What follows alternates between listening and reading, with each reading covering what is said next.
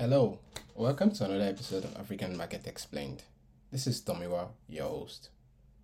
This week, we will continue discussing media's effect on growth of tech in Africa with David Afolayan, the content chief at TechNext, one of the top media houses based in Nigeria.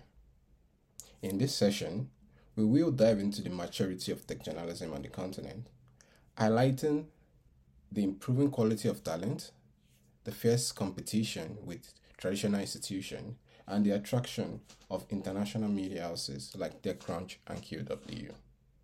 Let's jump right into it. Hi, David. From your experience, what do you think has been done right, and what do you think needs improvement in terms of tech journalism in Africa? So the areas where we've experienced significant growth is one in the areas of quality of the stories. If you go back to almost all of the major tech media platforms in Africa, and you look at the quality of the stories and the quality of the videos, the quality of the designs for graphic illustrations that were done 5 years ago, and you compare with now, you realize that there is a tremendous growth. Yeah, it might not be perfect. There might still be challenges around some sort of quality or some sort of standards, but the quality has improved, and that is a very tremendous pathway for us. The second is the quality of talent, right? There was no, we didn't have a ready pool of tech media journalists when tech media journalism started. A couple of people who became notable journalists in the tech media space in Africa were ordinary people who were very good with writing. Some did not even study the arts or journalism in school. They just had a flair for writing and they were interested in telling stories and they joined the space. But I haven't done that for a period of 5 years. We've been able to churn out some fantastic talents who had gone on to become reporters in international platforms like TechCrunch, QZ, Semaphore, rest of the world, and all. These were just ordinary Africans who started out by writing, and they've now become authority in that space. So that is one great achievement for us. The other part is a creation of structures, right? For many of the tech media platforms, we started out as blogs, as freelancers, but along the way, many of those blogs and freelancers have been able to create media institutions out of their personal experiences. So um, it is now very difficult to just push them aside as just a platform that tell a story. They've become structured media houses, organizing events, bringing together thousands of people, having engaging conversations with policymakers, international representatives, and country and industry heads across Africa. So you've been able to build an institution from nothing, and that is the African way, right? Before now, if you want to talk about media, it will be difficult for you to mention a platform like TechPoint, TechNext, TechCabal. Yeah, but now you could call them media platforms and they can sit on the same seat with platforms like traditional platforms like Business Day, like Punch, because they have a structured editorial team. They have a consistent content flow. And in some cases, like the case of TechCabal, they've been able to raise funds that has helped them become stronger platforms. So we've been able to grow our talent, our base, our processes, and we'll be able to build structures. That is the positive side. I really don't want to talk about the output because the output is we've been able to tell a story in a language that everyone can understand. So before now, tech narrative is just like speaking in codes. So if you go to the street and you ask an average person, what do you understand by fintech or by blockchain, or what do they know? How would you describe state of work or the gig economy? These are very big words that a lot of people do not understand. But with time, with the advent of media platforms, African media platforms that understand the way Africans consume content, we've been able to demystify some of these narratives. So, and the implication of that demystification is that a lot of people now participate in the gig economy because they understand what it is. Now we have a lot of Africans who are software engineers because they see it as a path to being wealthy. We've seen a lot of ordinary Nigerians, Africans that are participating in the gig economy, either as drivers on platforms like Uber, as owning stores on e-commerce platforms and all, because it's easily explained to the ordinary person why owning a store and augmenting your visibility by listing on platforms like Gigi and Jumia will give you more sales. People have seen it as a better way to do business than just having a physical store in a market in Lagos. So that is a real life implication of what African tech media has done. And day in, day out, we see people searching for keywords on Google and other platforms to understand some of these technologies that the tech space throws at them. And because we've been able to explain it in the language that you can understand, they position themselves to benefit from it. In some instances, you've seen people pushing their children to learn tech because they see tech as the future. So, I mean, those are the beautiful things that tech has been able to do. Then the speed of reporting. Growing up, if something happens in the evening, you always wait till the next morning before you get a story. And even when these traditional platforms metamorphosed into online platforms. So let me give an example. You have a newspaper like Vanguard. Vanguard has a presence on Twitter. Vanguard has a website.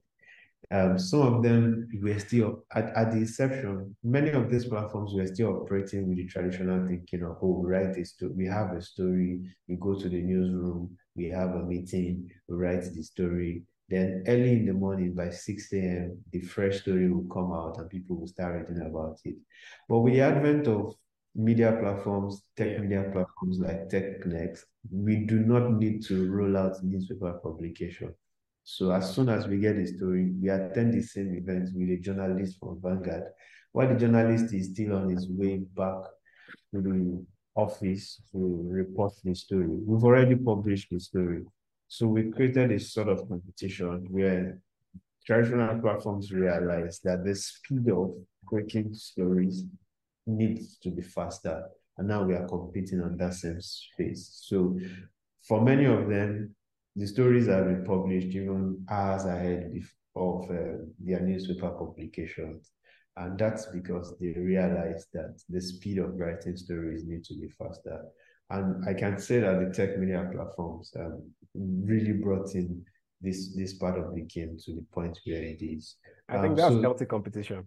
That's it. So if you look at the history of tech media reporting in Nigeria, it started out.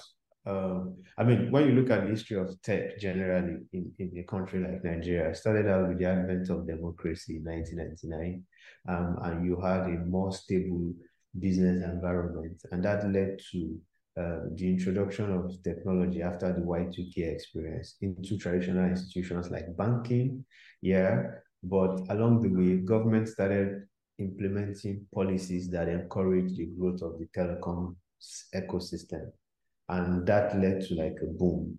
There was a need for many tech companies to support these booming ecosystems. You had a lot of companies supporting banks, a lot of companies supporting telco players and all of that. But around 2010, we saw the advent of an institution like CCHub, and CCHub helped with the incubation of many new generation tech platforms. And with the advent of that generation, we also had a platform like Tech Cabal coming in 2013. But along the way, I mean, Tech Cabal was reporting the activities of these founders, But along the way, there was a need for us to do more reporting. Then there came platforms like TechPoint in 2015, TechNext 2017, Benjamin Dada 2018, and all of that. And with the advent of new players, there was a challenge. TechPoint started doing events. TechNext started focusing on blockchain reporting and blockchain events and all of that. What became of that is we had a more robust ecosystem in terms of media reporting. And it got to a point of maturity when traditional players like Business Day, Punch started creating online teams to simply syndicate their news on the online platforms and compete with platforms like TechNext on the online space. Then you had international media companies like TechCrunch, QZ. They started hiring reporters from Africa specifically to focus on the African ecosystem and compete with platforms like TechNext and TechCabal. So that is a point where we are now. It shows that whatever it is that we started doing in 2010 had an impact. And that impact is calling on other players to play in this space. And I must tell you that that is a good positive, because if it is not growing, other people wouldn't have joined in the race. Do we have challenges? The answer is yes. Some of the challenges that we've had is sometimes accuracy of reportage. And these are I mean, there are a lot of examples in this space. But the other challenge that we have also had is when our pattern of reporting started moving on from what it used to be. Before now, the focus of tech media in Africa had been on announcement of raises, features of startup founders. For some years, it was even about office spaces, going to people's offices, take pictures, and the positive sides, the vibes, the beautiful side of the story. Then the trajectory now move on to deep analysis of business processes, of the lives of founders, of their failures, and in some instances, scandals and bad practices. So there was that natural tension between founders and media platforms. And it seems like for each of these stories that platforms write, there is a bad blood about why do you have to report this? And that bad blood still exists up to a point, but it is an eventuality because we can't keep reporting the positives for life. There is a need for us to also balance the narrative. And some founders have been unable to come up with terms with that reality because they feel that when we write what is good, we're supporting the ecosystem, but when we write what is not so good, there has to be some form of bias in that process. But there is, going forward, how there are two ways we could resolve that. The first is for innovators in this space to realize that this is a reality.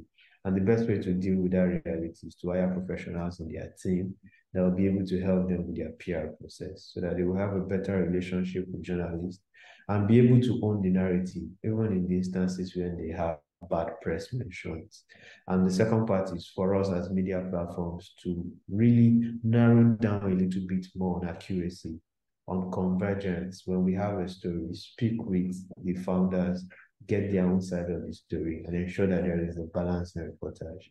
And I feel that if these two things are well done, everything will balance out by the end of the day. Yeah, thinking about that, I was like, not thinking about the clicks, but about the story itself. Because if you write a story for the clicks, then sometimes you'll be painting pictures that are not actually true, in that Exactly. Exactly. Thank you for listening. I trust you found the session as enjoyable as I did. Here are my top 3 takeaways from the conversation. Number 1, the quality of media talent has improved significantly in Africa, attracting global media institutions like TechCrunch. Number 2, building a structured media house to rival traditional news media platforms. And number 3, the demystification of the tech sector to the mass audience, allowing people to participate in the tech market like the gig economy. Next week, we will conclude the series on the effects of media on tech in Africa by taking a future perspective. We will be forecasting the best case evolution of tech journalism on the continent in the next 5 years. Don't miss it. Click the subscribe button now. You can also learn more about our speaker on LinkedIn at David Afolayan, and follow check the TechNext website at technext24.com. This program has been sponsored by Bantaba, Africa's biggest startup diaspora community. For more, go to www.bantaba.com or at our Bantaba on social media.